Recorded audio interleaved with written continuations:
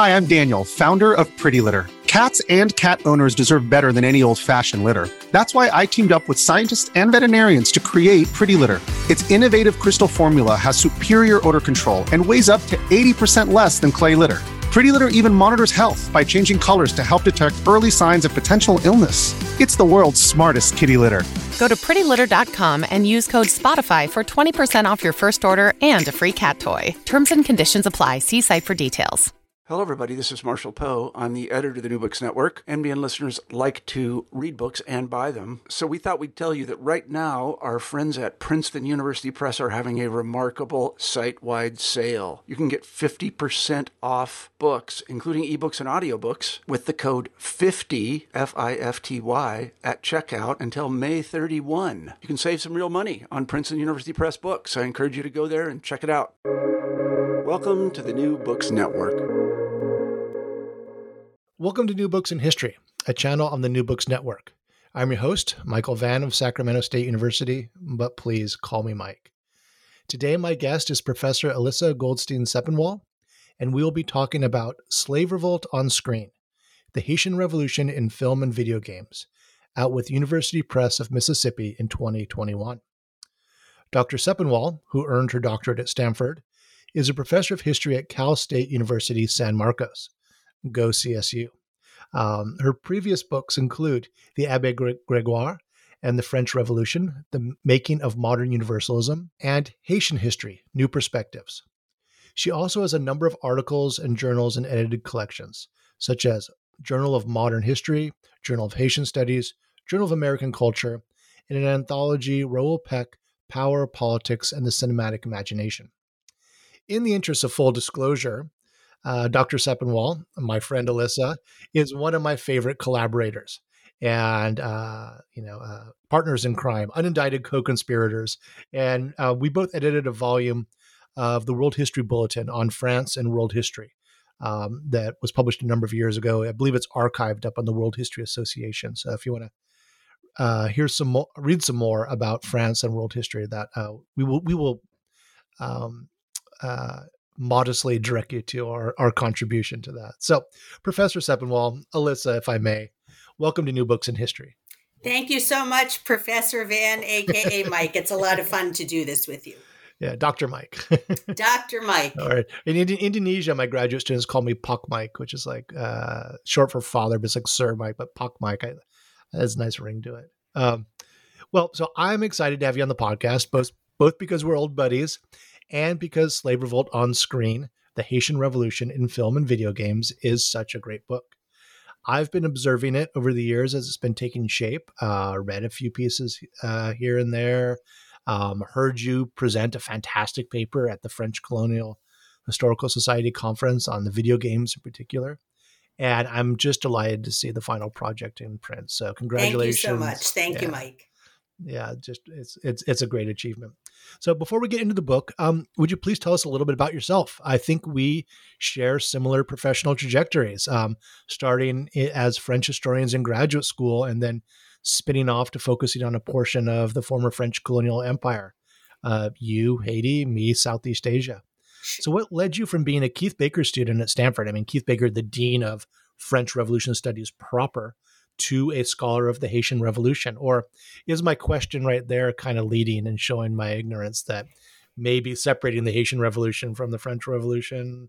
I don't know, but tell us, well, what's your origin story? Sure. It's funny you should say, right, that the Haitian Revolution is integrally part of the French Revolution, because when I was in graduate school in the 90s, and until then, the Haitian Revolution was not part of the story when people talked about the French Revolution. In the bicentennial volumes from 1989 on the French Revolution, there was barely any mention, if no mention, of Haiti. So I started off planning to study more traditional French history, like you, the Enlightenment and the French Revolution. I mean, we were both in graduate school in the early to mid 90s, and I in French history, and I remember that everything was so dominated by the revolution, and Haiti was just not there. So right, it was not there, right? But I had always been interested in the history of minoritized groups like Jews and Blacks, and I tried to figure out a way to integrate them together. So even while I was a graduate student, I started to work on France in Haiti, but that was very unusual at the time. So both you and I were on the cusp of what then later was called the colonial turn in French history, once the field took a turn. But in the old days, as you know, when there would be conferences on French history, there might be only 5 or 6 of us who did colonial history, and it was lonely, and we were sort of oddballs and marginalized. Yes. Talk about marginalized groups. I mean, the studies of critical French colonial studies in the 90s was kind of a non-field. Yes, and in the French Colonial Historical Society, which you later were president of, there was more transformation going on, but it took a little while in the French history societies. Yeah. So pushing other French historians to think about France beyond what we call the hexagon, the European part of France, was something that was important to me. And over time, the balance of my work just shifted more to Haiti. I stopped wanting to just look at what people in the metropole said about Haiti and really to study Haitians themselves. So my second book, as you said, was called Haitian History, New Perspectives. And that took me past just the revolution to looking at Haitian history over the long term. And then here I am now with a book on film and video games. Right. So, could you give us a little run through of the Haitian Revolution? Key events, key actors.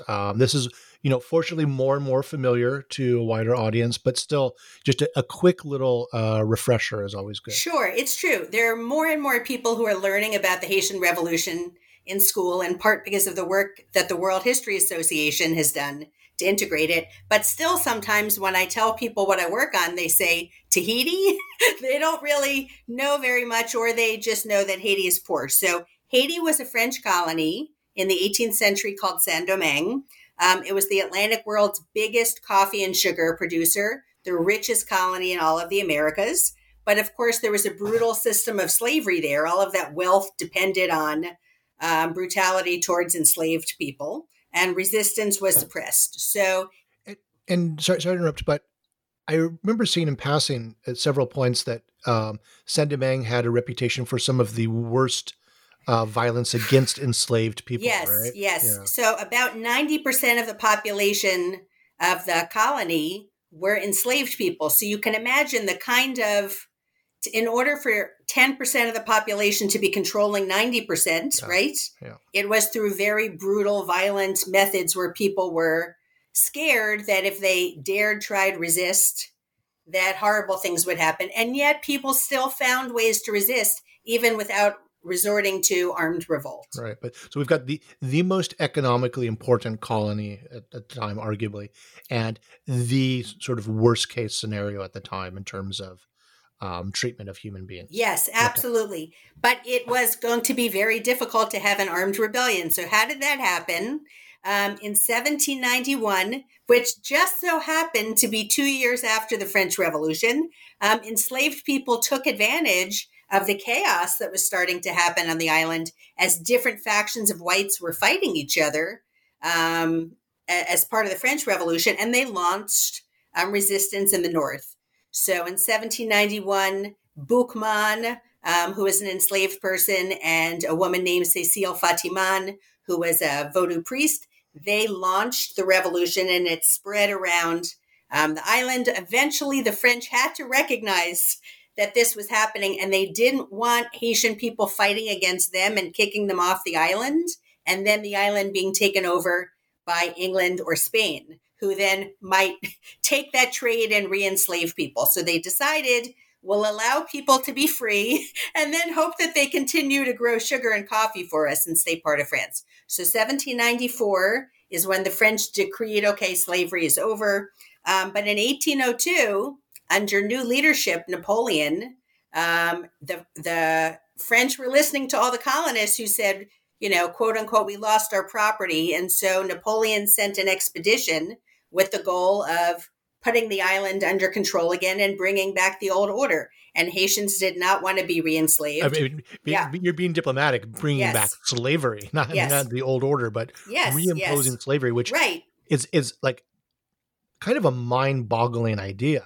Right. Talk about live free or die, right? That's something that was said in North America, but the white North American colonists were not actually enslaved people. So Haitians did not want to go back into slavery. So they fought bitterly, and they were able to defeat Napoleon's armies, which surprised a lot of people who didn't expect them to be able to do it. And in 1804, Haitian independence was declared under Jean-Jacques Dessalines. Mm-hmm. So what are some of the history? Well, actually, first let me ask you about the significance of the history and memory of the Haitian Revolution. For the importance of the revolution for Haiti's national consciousness, but also for French history. You make some important points about the significance of the Haitian Revolution for American history and its role in world history. Thank you. So I think that the Haitian Revolution significance varies, but it's tremendously important. It's something that for a long time people just ignored in U.S. academia. I'll say unless they were African American, because in the early 20th century, you had a lot of African American scholars from HBCUs who were, working on Haiti. But in the United States, especially now, as people have started to look at Haiti more, they're reclaiming it as a symbol of Black freedom and liberty and self-determination, which is one reason that Haiti was such an important symbol for African Americans from 1804 to the present. In France, it's different. In France, because this was like Vietnam for the U.S., this shock, this loss, there was an effort to forget it, to have a kind of amnesia and not talk about it. So much so that President Jacques Chirac actually claimed in the early 2000s, and he probably wasn't lying, he thought it was true, he'd never learned about it. He said Haiti was never a French colony. Magically they speak French, but that wasn't part. You mentioned that in the book, but how on earth did Jacques Chirac say that? It's this whole amnesia about French slavery, right? Yeah. The French like to imagine that slavery was an American thing in the South. It was far away. And then meanwhile, you're a specialist in colonial Vietnam and Indochina. And so all of the traumas for the French of losing Algeria and losing Vietnam are much fresher than Haiti. So there's just right now a process where French academics are trying to talk more about that. And there was an article in the New Yorker last year in which my research was mentioned that talked about the fact that this still is not discussed. But in Haiti, of course, the legacy of the revolution is much more complicated. And one reason for that is that many Haitians would say that the revolution's legacy is still not fulfilled, that they're still waiting now in 2021 to have the equality and the things that revolutionary leaders like Toussaint Louverture and Dessalines promised. So there, the revolution is not something just to put on a pedestal, but something to keep fighting for and to still try to be achieving now. Mm-hmm. And what are some of the various historiographic debates on the Haitian Revolution? I know that there's an older Eurocentric narrative that stresses the impact of the Enlightenment and like literally white men showing up and telling Black men and women about ideas of freedom and equality, and then, the white guys inspired them, versus maybe somewhat more nuanced and sophisticated narrative that identifies the role of Haitians as historical actors in making their own history. So what are some of the tensions? Yes, you've explained that very well, Mike. And so in one regard, it's kind of white hero history versus Black agency. But when the French do talk about this, when scholars do talk about this, it has often been a story about the French Revolution sending liberating ideas around the world and sleeping backwards people suddenly realizing, oh, we like this idea of liberty and equality. We want to have that too. So in that narrative, the French are not brutal enslavers. They are wonderful people who sent ideas to other people, which woke them up. And there's still a lot of that around, sadly. I still see those narratives which suggest, oh, the French Revolution happened and then Haitians got the idea that they wanted to be free. Of course, Haitians had always wanted to be free. As Haitians talk about their own history, from the moment that people were captured in Africa and enslaved, people wanted freedom. It wasn't something that they suddenly heard about by listening, at the dinner table to their enslavers after 1789. So Haitian narratives stress resistance that was maybe not the same all of the time, but that was ongoing long before 1789. So to kind of sum that up, the question is, did 1789 and French ideals cause the Haitian Revolution, or were they just an opportunity that Haitians took to get the freedom that they had wanted? Right? Isn't there a major revolt in the 1750s? Yeah, there are a few different ones that happen around the 18th century. Certainly in the 1750s, there was a spate of poisonings that happened. Because again, enslaved people, if they didn't have access to arms, and if they didn't want to be tortured and to have all of their family tortured, they tried to do resistance that was more surreptitious, that couldn't be traced to them.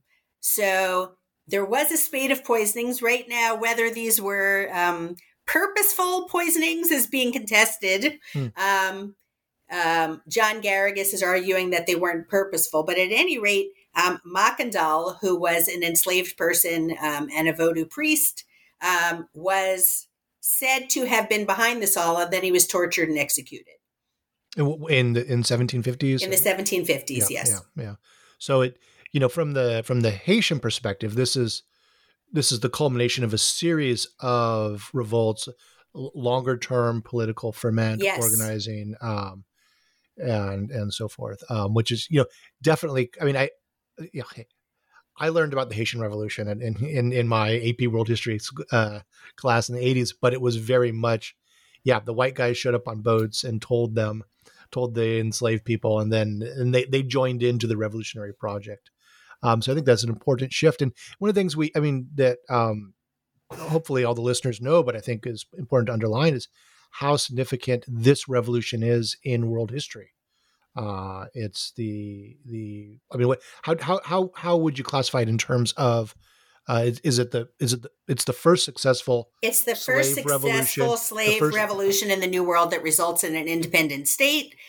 So the first one that first Black Republic. Yes, first Black Republic. Although there's discussion about the word republic and whether it's appropriate when we have an emperor and then a king. But definitely, it is the first place where enslaved people overthrew their oppressors and had their own country in the New World. And then, of course, when we talk about the Age of Revolutions, right? The French and the Americans both talk about all men being free, but it was only in Haiti where that was really made a reality first, where a person's skin color did not matter. Gender, yes, that is another question, but where men of all colors were deemed to be equal. Yeah, I mean, when I teach the world history sequence and cover the Atlantic revolutions, it's American, French, Haitian, and Bolivarian, and the game that I play with the students is like, how hard do these revolutions push on different social barriers? And the class barrier, race, class, gender is right there in the American Revolution hard. The French seem to puncture that class barrier. The Haitians puncture the race barrier. And then in some ways, the Bolivarian Revolution is like a throwback to what the North Americans were up to. But also the Haitian Revolution, just in terms of the significance of the economic significance. This is a huge blow to the French economy. Yes. It's a major disruption to the Atlantic system. Yes. I mean, I could talk in much more detail. Yeah. I could go on for a few hours. And that's one of the things that my second book, Haitian History, New Perspectives, looks at, is this long legacy. So in the United States, it made enslavers more afraid of revolts. So they became even more brutal. And this happened in many other countries around the Atlantic. And then, of course, enslaved people heard about it. So we did have more revolts in different places that were inspired by the Haitian Revolution. But it was a big blow to France. And then, of course, we haven't even mentioned the fact that after Haitians did this, other countries wanted to punish them to prevent copycat uprisings in other places. So there was an effort to isolate Haiti. And then, of course, Haitians paid 150 million francs, or said that they would in 1825 to the French, as a condition of other people not treating them as a pariah state anymore. Yeah, I mean, institutionally impoverished for generations. Purposely impoverished. Yep. The poverty is the point, right? To show other people that overthrowing whites and ruling yourselves is not something you should dare to do. Right. So, Slave Revolt on Screen deserves praise for so many reasons. Most importantly, as we've been discussing, it's such an important topic, right? That has been forgotten about in many people's minds. And it wrestles with the question of why there's such a dearth of memory about the Haitian Revolution. And again, at least in North America and in Europe. And as you try to answer that question, you take us to some surprising places. You take us to the movies, right? And take us to go play some video games. And the book is just this really fabulous blend of both scholarly historical analysis and inquiry with cultural analysis and film studies, game studies, literary analysis. And I love that the book starts off with, of all people, one of my favorites, the comedian Chris Rock. It's pretty unusual in my career to be able to pick up a book and the opening sentences are about Chris Rock, right? So how is Chris Rock an entry to the issues around the history and memory of the Haitian Revolution? So Chris Rock, it's a little known fact that he's a historiographer. He hasn't used the word, but for a long time, he's been challenging conventional narratives of history. He did this on SNL in the 90s, talking about Columbus. But I had been thinking about historiography and narratives. How is the Haitian Revolution described? Just as we talked about, what are different schools of thought? And I had started to look at films. And I gave one of my first papers where I talked about just a few films, and a very generous person in the audience, Phil Kaisery, who also is interested in films, said, well, what about top 5? This was in 2014 when it had only just come out. And I said, what is top 5? And I hadn't heard about it yet. And then when I finally watched this film, I was blown away because I realized that the things that I had been saying in my scholarship about silences, about the Haitian Revolution, and about the way that white North Americans and Europeans have often minimized its significance, even when they acknowledge it. Chris Rock had this all in this comedy film. So you know the plot of the film. Oh yeah, no, I mean, my jaw dropped too when I saw it. Because I'm like, wait a minute, this film's about history. It's about historiography. Yes, so I'll tell your listeners in case they haven't seen it. This is a film that Chris Rock wrote, directed, and starred in. He plays a writer, director, actor, much like himself, named Andre Allen. Very self-effacing. Yes, and in this film, maybe he's self-effacing, maybe the target is outside of him. But in this film, his character tries to make a film about the Haitian Revolution, and whites are not ready for this film. Or he has made a film. He's doing the promotional tour. He's doing the promotion. Yes. So he's talking to radio. Doesn't he talk to like Opie and Andy or somebody? Like, yes. He talks. Gets all these celebrity cameos. Yes. And the film is called Uprise. It's a biopic of Boukman, who had launched the Haitian Revolution with Cécile Fatiman. And people do not want to see this movie. They don't even know. Not only do they not know what the Haitian Revolution is, they don't know what a slave revolt is.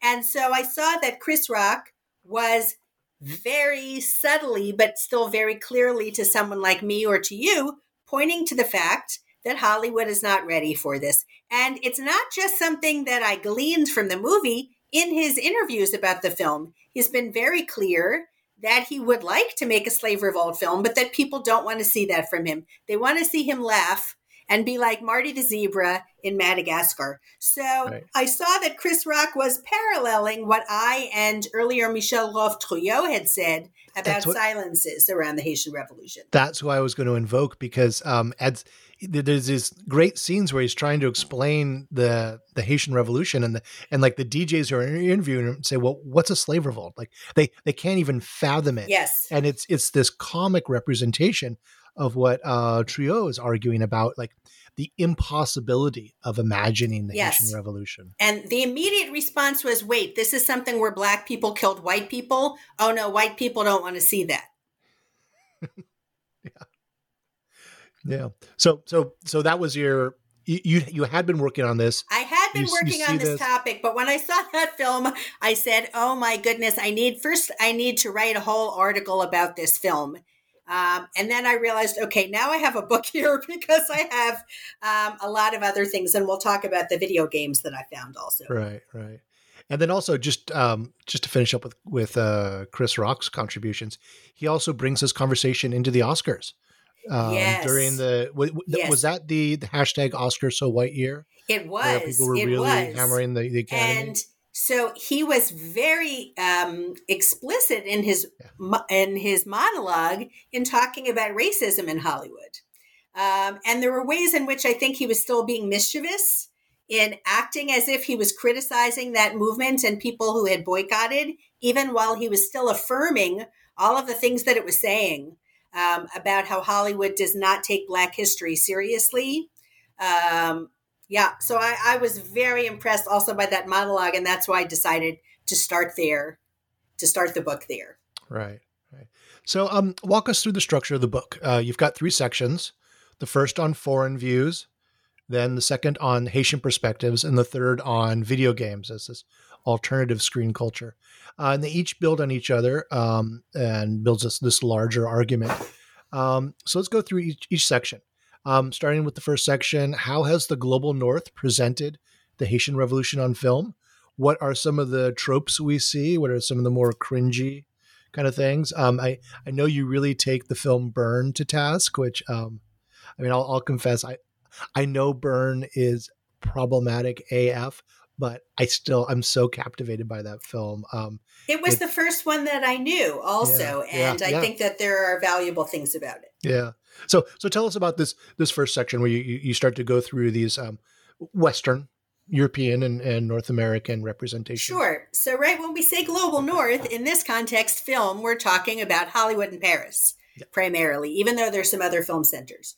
So on the one hand, there's been ignoring the Haitian Revolution. When we think about all of the films that there are on the French Revolution or on other epic stories, there has not been a big epic yet on the Haitian Revolution. And one of the things I talk about in the film, just as Chris Rock showed in Top 5, this kind of fear of putting this on screen, unless maybe there's a white hero that white audiences can look at and say, oh, if I was there, that would have been me, and then not really grapple with issues of structural racism. But in fact, there are some films, as you see in the book, that I found that are about the Haitian Revolution. And some of them have good points, right? Burn. There are many good things about the film, but there are still some ideas that are racist or unwittingly racist in the film. So I build here on Michel Wolfe-Trouillot, who said that even when, quote unquote, Westerners, North Americans and Europeans talk about the Haitian Revolution, sometimes they do it in really dismissive ways. For instance, thinking that Haitians could not have imagined, planned, and organized their own revolution. Someone must have tricked them into doing it. So some of the tropes that we see in films, The Emperor Jones was a film with Paul Robeson in the early 20th century that is loosely based on the story of Henri Christophe, who was a revolutionary who later becomes king of the north of Haiti. In that film, we have the trope where a black head of state is ridiculous. Like, if there's a black head of state, he must be corrupt and kind of a buffoon, even though Robeson did his best in that role. Robeson's character is an American. He's an American, right? It was a gambler who gets into a knife fight or something. He's a criminal. He escapes and he goes to this island. He's a ne'er-do-well. And the people there accept him as their king, and he just steals lots of money from them. And ultimately has a tragic end. But that's one. Go ahead. Yeah, and I was really, Robeson's such a hero of mine, and I didn't know this film, and I was. Did he say much about it? Like what he was trying to do? Yeah, I'd say it was not his. I mean, he was taking the roles he was offered, and he was trying to get better roles. Yeah. So later, he tried to make a much better film on the Haitian Revolution with Sergei Eisenstein in Russia.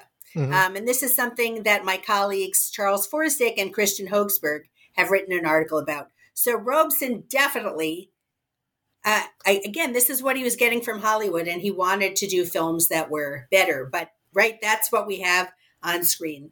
Then Burn there we have this trope.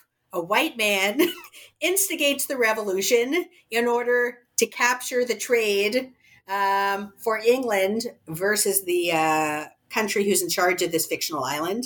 And even if enslaved people were unhappy, the film kind of portrays them as kind of too backwards and passive to have thought of this on their own without being pushed. Although you're being too kind of betrays. No, the Marlon Brando character, who again is so problematic, but I'm just so captivated by that performance because it's so over the top. And I read somewhere Brando said that was one of his favorite roles. He's wearing this ascot and these super tight white pants, and just everything about it just drips like. Well, I guess today maybe we call it toxic or imperialistic masculinity. Yes. But he literally grabs a stevedore, a dock worker, and teaches the guy, gives him revolutionary consciousness. I mean, it is all white man, but it's interesting because he's not. I mean, it's open for critique. I mean, he's not necessarily a savior. I mean, this is. Right. Who made this film after all? Who made this film? Well, Pontecorvo, who made Battle of Algiers. And so the great revolutionary filmmaker, right? So. What I argue about that film is that it's anti-colonial, but it has more kind of racist presuppositions than Battle of Algiers. Battle of Algiers, which he made with the support and in collaboration with the newly independent Algerian government, shows Algerians fighting back against the French on their own accord. But somehow when he turned to the Caribbean and to enslaved Africans, he didn't have this idea that they could have planned it all themselves. But as you know, he's also making a critique at the time he's making the film about Vietnam and the way that other countries interfere and make people puppets and then watch things explode. I mean, to be fair, it's really a film about American imperialism. Yes. In the Cold War, as opposed to doing Haitian history or doing Caribbean history. I mean, and it's a it's a little unfortunate to use Caribbeans for this purpose, right? But that was his project, I taught it I've taught it a number of times, and I taught it in China twice to my that must have been interesting. Students in Shanghai. They enjoyed it, although they were horrified by one of the lines at the very end of the film where Brando says, "Well, everybody loves milk and sugar in their tea," and they were like, "What's wrong with you English people? You don't do that to tea." But anyway, and so just one of the other One of the other tropes that I just wanted to mention is something that you can see in the French Toussaint Louverture miniseries, which again is one of the only dramatic films directly on the Haitian Revolution. And there, unfortunately, it's really, as I have argued, a whitewash of what happened in the Haitian Revolution. It suggests that the ideas for liberation came from the French, that the Haitians didn't have the idea before. The film goes so far as to suggest that Toussaint Louverture, the leader of the revolution, that he was happy being a slave until he read some French Enlightenment books, which taught him that slavery was wrong and that he should be ashamed of this and want to be free. And the film also portrays slavery is not so bad, therefore portraying Haitians as savage and violent for overthrowing the nice French people. So those are some of the tropes you have. If the Haitian Revolution is mentioned, we've got white hero, abolitionists, or French ideals, and then enslaved people are just copying these ideas or celebrating when freedom is given to them. Yeah, and just to circle back to one of the points we talked about earlier, Haiti, or Saint-Domingue before the revolution, had that reputation for being one of the most brutal colonies for the treatment of enslaved people. Right. So it's even more shocking to efface that the brutality of the slave system. Yes. As I discuss in my book, there's some parts of the Toussaint Louverture miniseries that I like. And in the book, I won't give it all away in the podcast, but there are some special reasons why some of the movie is good and other parts are not good. Yeah. So, well, how do Haitian filmmakers and their perspective, how does that contrast with these Global North, these French and American productions? Thank you for asking. And I'll say that many people don't even know that their films exist because it is much harder for them to get their films out and distributed than it is for filmmakers from Hollywood and from Paris. So I had to work very hard to find these films, and in some cases to be in touch with the filmmakers to get copies. If they weren't available on DVD, they weren't on YouTube. They're certainly not on Netflix or HBO Max. But I think it's really, really important to see how they understand their... HBO Max has done some good work this year. HBO Max has... HBO Max, okay. I could have said Hulu, Amazon Prime. Raoul Peck's Exterminate All the Brutes. Yes. You're right. Is a revolutionary moment for HBO. Yes, so, I take that back. HBO Max definitely is leading the way in featuring some Haitian filmmakers. I receive no financial support from HBO, but if they're interested in supporting me, I'm here. Yes. So in contrast to these films, especially from France, they de-emphasize 1789. They de-emphasize the effect of the French Revolution. And as I've said that Haitian scholars often do when talking about their history, they focus on long-term resistance. Another thing that they do is that they think about the Haitian Revolution not just as a symbol and as an endpoint, but as kind of their origin story, and to look back and say, why haven't we achieved that yet? What are the things that have prevented that? Another thing that the Haitian films do that I have not seen as much in foreign films is they acknowledge the role of women in the Haitian Revolution, which I think is really important. And the foreign films tend to just look at some great men. And oftentimes just one great man, right? I mean, it's right. It's just like Toussaint Louverture, right? That's right. And another thing is that they don't distort the religion of Vodou. So there's a long tradition in Hollywood since the U.S. occupied Haiti, 1915 to 1934, that Haiti appears as this monstrous place with this horrible, scary religion, which was caricatured as voodoo with voodoo dolls. But Vodou is an entire religious tradition with African roots that gives meaning to a lot of Haitian people. So in Haitian films, it's seen as something that gave people comfort and the courage to decide to rise up against their oppressors. Whereas in foreign films, it's often this scary, backwards thing where these, creepy priests yell at people to go kill their masters. So it's not seen that way in the Haitian films. But in general, there's more Haitian agency, and the revolution is not portrayed as something violent, scary, and horrible as it is in some of the foreign films. Right. And that Vodou trope, I mean, is not just in films about the revolution per se, I mean, which are relatively few. But yes. I mean, a little embarrassing, but I was a child. I mean, at one point I was a child, and it was in the 70s, and my introduction to the Caribbean was probably James Bond, like Live and Let Die. Yes. Roger Moore, which is like the most obnoxious, racist, essentialist, orientalized depiction of Vodou with the I don't think they identify the island as Haiti, but it's pretty clear that they're sort of like flirting with like Papa Doc and just all that sort of I need to go terrifying back. Racial images of the Caribbean. What? I saw it as a child, but I need to go back and watch it with that lens. But yes, you have these brace yourself.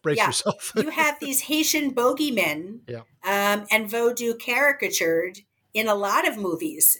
It's people who write about horror films, these voodoo zombie films that were core to early Hollywood. Yeah, and many of those coming out at the time of the rise of Black Power. Yes, as you note in the end of the book with Planet of the Apes, which again another childhood favorite of mine that probably instilled some problematic ideas in my young brain. But let's go on. So you mentioned some of the challenges faced by Haitian filmmakers in terms of financing, control of the narrative, and also language choice. French, Creole, English. Like what are the various obstacles, challenges for the Haitian filmmakers? Thank you for asking this question, Mike. It's really important because I have outlined for you, right, how people from the global north have portrayed it and how Haitians have portrayed it. But we have this huge imbalance and asymmetry because those first group of films are the films that people know about. that they can stream, that they can buy DVDs of, that they could have seen in the theaters or on their televisions. And Haitians do not have budgets to work with like people do in Hollywood or in Paris, even for documentaries. The Haitians are not able to go to their government to get subsidies. People just can't go to wealthy people in their family and see if they can get money for a documentary. So Haitian filmmakers, if they're making films, it is a labor of love. And they are really having to hustle on shoestring budgets to make films. And sometimes they're shorts instead of full-length films because that's what they're able to afford. But this is just a symptom of this larger imbalance between the global North and the global South. And the irony here is that the very history that these films are talking about, which is slavery and what happens afterwards, how Haiti gets kind of shut off and made to be poor, that governs who tells the story.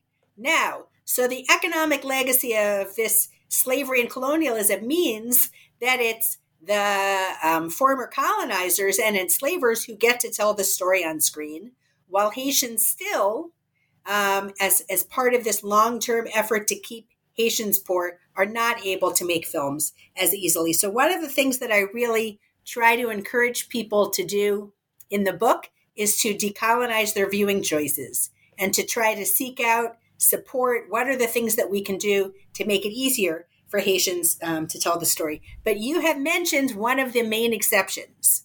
Raoul Peck, Haitian filmmaker, now president of the FEMI in Paris, able to get a budget from HBO Max for this epic miniseries, Exterminate All the Brutes. There's an opportunity for audiences to see some Haitian perspectives on screen. And I think I agree with you. It's a really revolutionary miniseries in presenting ideas that many Americans, USians, as my students like to call them, have not had to grapple with on screen. Yeah, no, the if anyone hasn't seen that series yet, it's challenging in a whole number of ways, structure, content, so forth, but so incredibly provocative and, yes, and really, really revolutionary. And for that to be on such a mainstream media platform as HBO. And I'm writing a review of it, and I was rewatching it the past couple of days, and I was really struck with the way it has so many elements of revenge fantasy in it. I saw a recent like video games. Oh, well, okay, hold on. That's an excellent We'll get to segue. that later. I see a future in podcasting for you. That was smooth. But just like the I don't want to give it away, but the opening of the second episode, which is entitled "Who the F is Columbus?" There's an alternate history of Columbus arriving on the shores of what is now Haiti. I got to screen Exterminate All the Brutes a few days before it aired. Mm-hmm. I got a special preview, and when that title card came up on the screen, "Who the F is Columbus?" I was screaming at my monitor because, again, that's not usually what we see on our screens about Columbus. There's a whole series of events like that it's such an incredible intervention into the cinema. Anyway, one of the things you bring up in the book is the way in which Haitian directors use films about the revolution or with elements of the revolution to critique contemporary politics, be it under the Duvalier regimes or critiques of Aristide. Could you say a few words on that? Sure. So as I said earlier, foreigners often think, when they think of Haiti, they think only of the revolution.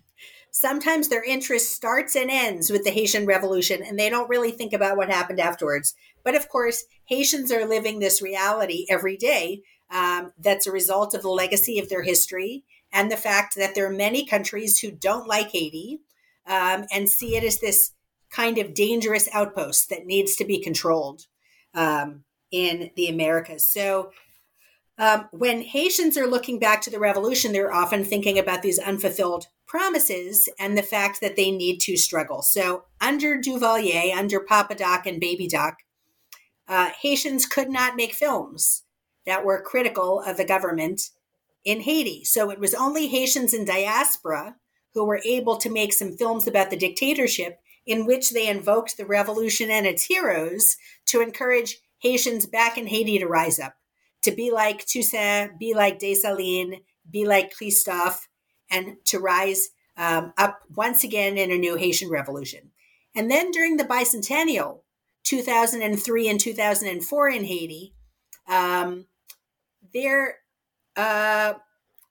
there was a big student and popular movement. It also was led by people who were not students or popular, who were reactionary paramilitaries. There were different groups coming together, which is why it's tricky to talk about. But there were debates about whether the bicentennial was worth celebrating. Could people dare to celebrate their revolution at this moment? And so I try to show in the book a diversity of perspectives from people who supported Aristide, from people who critiqued Aristide, but to look at how, at this time, Haitian filmmakers looked back at the revolution as they were thinking about what should our future be. Yeah, even in the Roel Peck series, Exterminate All the Brutes, he's got a line about he doesn't name Aristide, but says that he supported someone who eventually betrayed the nation. Yeah, and I'll say that line's been controversial for a lot of Haitians. I bet. They think that Peck, that somehow he's a tool of neocolonialists in that line. I will say, though, for Peck, that he was up close. And when people are up close and they see how the sausage is being made, right, it can be upsetting. And I wasn't there, so it is his truth. But his truth is that what he saw reminded him of things from earlier.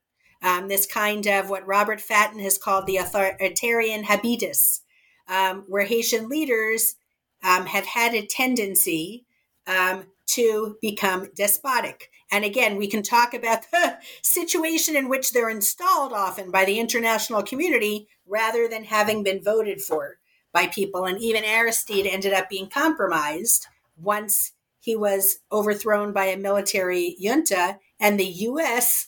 Reinstalled him and put conditions on him. But yes, that would be a whole other conversation. But right, yes. Yeah. Could you say a few words on language choices? Yes, because I found that very interesting. Yes. And also, could you? I mean, I've not been to Haiti. Could you sort of break down like percentage of Haitians who are francophone, who are I'd say almost everyone speaks Creole, but so I'd say 100% of the people speak Creole, and I don't know what the percentage is for French. But the thing about Haiti is that you've got this colonial language that's left over. And that is the language of government and of schooling. And then when you have people who don't have access to schooling, who are able to go to school for only a few years, because it's not free, there are fees. And there's been all kinds of international interference. Again, I could go into detail, but that's impoverished people and made it harder for them to send their kids to school.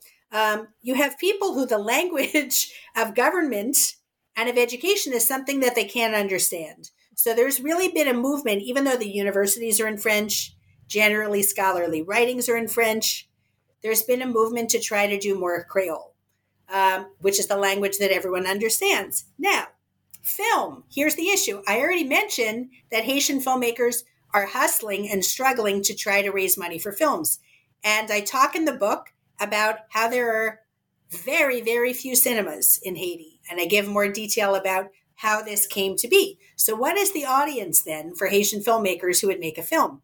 International film festivals is one of the places where they're making revenues, and Francophone film festivals are one of the areas. So if their film is in French, then they can get it shown in those places. But if the film is in Creole, I mean, they can do French subtitles, but it is not quite as appealing to foreign audiences. So many of these films have, in fact, been in French, but I talk about some filmmakers like Pierre-Luc Bellegarde, for whom it's very important that films be in Creole, even if he is really struggling to make them. I mean, if you were trying to do an authentic representation of the Haitian experience, I mean, the vast majority are not going to be having casual conversation en français. Right. It's good That's to be in right. Creole. I mean, That's so right. if you do it in French, that is right there an inauthentic representation. Except that the Haitian films are often documentaries because dramas are more expensive. So when they're talking to talking heads, what do you ask them to speak? Do you ask them to speak French or do you ask them to speak Creole? And so that's been one of the issues. You noted that there were some films with the same talking heads who in one speak French and in the other speak Creole. Yes. How would an all French documentary be? Would it be less accessible for a Haitian audience then? First of all, the question is, how are Haitians seeing film anyway, right? Yeah, because people would need, I talk about how the fact that television sometimes asks for money to put something on TV as opposed to paying the filmmaker. And there are hardly any cinemas. And do you have streaming at home? Electricity is an issue. And again, I want to place these in the context of the larger international situation, which is more complicated, but in which Haiti has been impoverished by interference numerous times. Raoul Peck, we mentioned, made a film about the earthquake, the 2010 earthquake, that was called Fatal Assistance, how interference by the international community that was supposed to be helping people, ostensibly helping people, was often making people more poor and endangering them. So we have that situation. Inadvertently brought cholera as well. Yes, inadvertently, yes. I mean, yes, it's a huge issue. But yes. Well, yes. Thanks to Jonathan Katz for identifying that came from the UN, which has not wanted to take accountability. But the films, right, are often for foreign audiences, even by Haitians, or for elite Haitian audiences if they're in French. So that's one reason why, if there are ways we can figure out how to support Haitian filmmakers, they can make films in Creole with French or English subtitles, if we will pay tickets, right? People sometimes are just tempted to just watch whatever is free, that's streaming on their TV, as opposed to buying a ticket for a film festival that's going to support the filmmaker and enable them to make other films. Right. So one area that came as a surprise to me, that you found actually a really vibrant engagement with the revolution, and in many ways some much better representations of the history of the revolution, was video games. And so this is a real surprise for me. I'm someone who works with a lot of non-traditional sources and also non-traditional presentation of history. So I loved this section. I mean, how did you get on the track of analyzing video games, and what does the study of video games tell us about the Haitian Revolution? First, I'll say, in terms of non-traditional representations, that I love your graphic history of colonial Vietnam, and I teach a class on non-traditional histories where we study video games alongside graphic histories, including yours. But I, like most historians who are not gamers, did not pay attention to historical video games. I assumed we're too busy reading. We're busy reading. We go to the cinema, and there's this assumption that video games are simplistic, and that they don't tell very good history. Again, there's some historians who are gamers who've been more alert, but many of us have not been paying attention. So my interest in video games on Haiti started when a student said to me, when we were studying French colonial Haiti, "Oh, Dr. Sepinwall, there's a new game on this." And I said, What do you mean there's a new game on this? And he said, his name is Nick Boyens.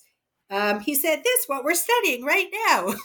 And I said, like, slave resistance in colonial Haiti? And he said, yes. So I had to look this up.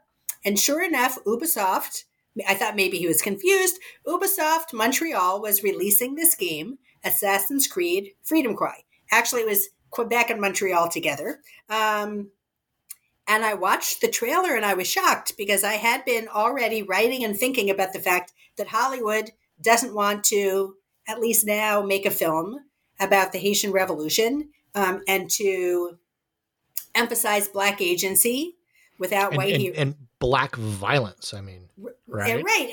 And to think about it as retributive, right, as necessary in order for freedom, not to demonize it. And this trailer was putting the audience in the shoes of this character who's fighting against evil French enslavers. And I was kind of shocked. Who is this company that's making this? And then I discovered that there were more games. People gave me tips. Students told me about new games that they had found. So there were few historians, though, who had been working on games in their area of specialty. So I really had to figure out, okay, what is my methodology? I didn't have examples in the way that I had for film. How am I going to approach these as a historian, as opposed to a literary or media scholar who looks at historical video games? What's going to be the way that I evaluate them? And yes, there are ways in which sometimes the games are ridiculous and inaccurate. And there are definitely, as you see in my book, some games that are gross and that repeat awful tropes. But there are some games, again, that show the perspective of enslaved people in a way, in Haiti, in a way that we don't see in film. And so I try to evaluate them in different ways. But I'll mention also that it's always important to me not just to look at what white foreigners say about Haiti, but to see how enslaved people themselves, descendants of enslaved people, remember their history. So I was thrilled to discover some games that had been largely forgotten. Yeah, these are amazing. Yes, yeah. That are the last chapter of the book, that were created by the pioneering French developer from Martinique, Muriel Tramy, with Patrick Chamoiseau, who is one of my favorite writers, as well as an illustrator named Philippe Truca. So that closes the book, looking at how these descendants of enslaved people in the Caribbean look back at this history and tried to make it remembered in a video game. And she produced those games in the late 80s? In the late 80s, yes. And then you note that they people were able to get the code and they're now playable again. Yes, on, by on emulation, using a kind of MS-DOS emulation. Yeah, what are the names of those games? So Freedom, Rebels in the Darkness, and Mawillo. And Freedom, Rebels in the Darkness obviously is more about slave revolt, and it's set in the 18th century. Mawillo is set in the 20th century in Martinique, but it looks back at the kind of legacy, the haunted legacies. It's a ghost story. It's a ghost game. Yeah. Absolutely. Yeah. And the figure Makandal, who we mentioned from Haiti from the 1750s, often figures in these games. Yeah. Yeah. No, I found a discussion of those games to be really insightful and amazing, and like such an important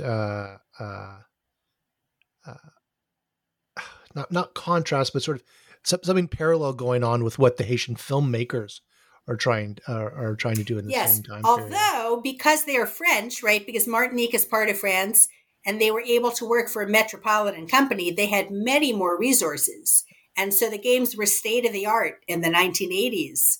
Their technology was really pioneering, even if, right, looking back, they don't have the resources that Assassin's Creed does. So Muriel Tramy today would love now to be able to make a game like Assassin's Creed with those kinds of resources. And she's I'll say she's starting to do some work now on a new game. And I hope that she'll be able to get lots of funding and people will be able to play this. Yeah, that would be fantastic. I mean, the descriptions of the game that you have in the book, I'd love to see that on a big budget, and also just considering what has happened in the past 10 years in terms of game culture, with the awful misogyny that sort of bleeds into a certain degree of racism around Gamergate, and some but at the same time some real challenges to the dominant white male sort of culture. Yes, I was just going to say she was pioneering, Muriel Tramy. Yeah. In featuring not only Black characters, but Black women avatars. People often look at Assassin's Creed's game Liberation as being pioneering in having a biracial woman as the protagonist, but Muriel Tramy was having female avatars back in the 1980s, and so she was really prefiguring a lot of this, and like literally pioneering in the industry, because she's a Black woman. Yes, working in games. The first Black woman game developer in the world. Yeah, and in the 1980s. Yes, and then again put that in context of what happens decades later with Gamergate. Yes. And the misogyny there, and the rank hostility towards any idea of women in this gaming culture. But anyway, I found it just amazing. Thank you, Mike. Like here's this great vibrancy in where academics aren't looking. We're so proud of ourselves for looking at film, but here in the gaming world is something going on. So I think it's absolutely brilliant. And I love Patrick Chamoiseau. I read his novels. I watched his film Middle Passage. We know about his graphic histories, but for people who study the French Caribbean, we didn't realize that he had made these games with Muriel Tramy. So that's been really amazing to see how some of his ideas are in the games. He's even in the games. That's right. they as a little Easter egg, his face is represented and as one of the characters. And I spotted him as a fan. So, well, what would you like to see if you had unlimited budget and you were a big producer and with a good sense of a good consciousness, you're going to set some Haitian directors on the right path. But what would you want to see in terms of cinematic representations of the Haitian Revolution on film? What's your dream film or films? Well, films is good because one thing is we don't want just one film on the Haitian Revolution. Just like for the French Revolution or the Holocaust, there are so many different films that tell different aspects of the story. There should be many Haitian Revolution films for this very important historical event. First, an epic would be good. I like documentaries, but there are many audiences that they want to go see an epic, meaning a sweeping historical drama. So I'd like to see a film made with the budget that it should have. But I wanted there to be heavy Haitian participation. If this is a film made by Americans, whether Black or white Americans, without Haitian participation, then it ends up being neo-colonial, right? It's using these resources from the global north to tell the story of Haitians who are not able to disseminate themselves on screen, the stories about their own history. So I think that there should be heavy Haitian participation, which is one reason that I suggest Raoul Peck would be an ideal director for such a film. I'd like it to include men and women, not only the great leaders, but other people, not to be racist, but to emphasize, again, Haitian agency in planning the revolution. Yes, I'd like to see more good films. And Raoul Peck has worked on a project, right? And then there's I talk more in the book. I'll let people look in the book about what happens with that project. And there are rumors that he's working on another new project. So I'm going to keep my fingers crossed that that's happening. Me too. I mean, in his for people unfamiliar with his films, I mean, his biopic on Lumumba is just astounding. Young Karl Marx. I mean, he's got such an incredible eye. I'll say for your listeners, I wrote an article about his films. That really brought them together. And I called it History is Too Important to Leave to Hollywood. Slavery, colonialism, genocide, and memory. Maybe one of those words isn't there in the films of Raoul Peck. And it's in this volume on Raoul Peck, or people can find it in open access. I have it online too. Yeah, and he's such a genius, both in terms of narrative film and documentaries. I mean, yes, he works in a lot of genres. I'm Not Your Negro on James Baldwin is just spectacular. I mean, top 10 documentaries on my list, up there with Josh Oppenheimer's work. Well, hey, you've been really generous with your time, and I could talk to you for hours, but we'll be chatting online, I'm sure. But before I let you go, I've got 2 questions for you. First, can you suggest 2 books for the audience to pick up? Well, of course, they should all read The Great Hanoi Rat Hunt if they have not already, which is your book. No.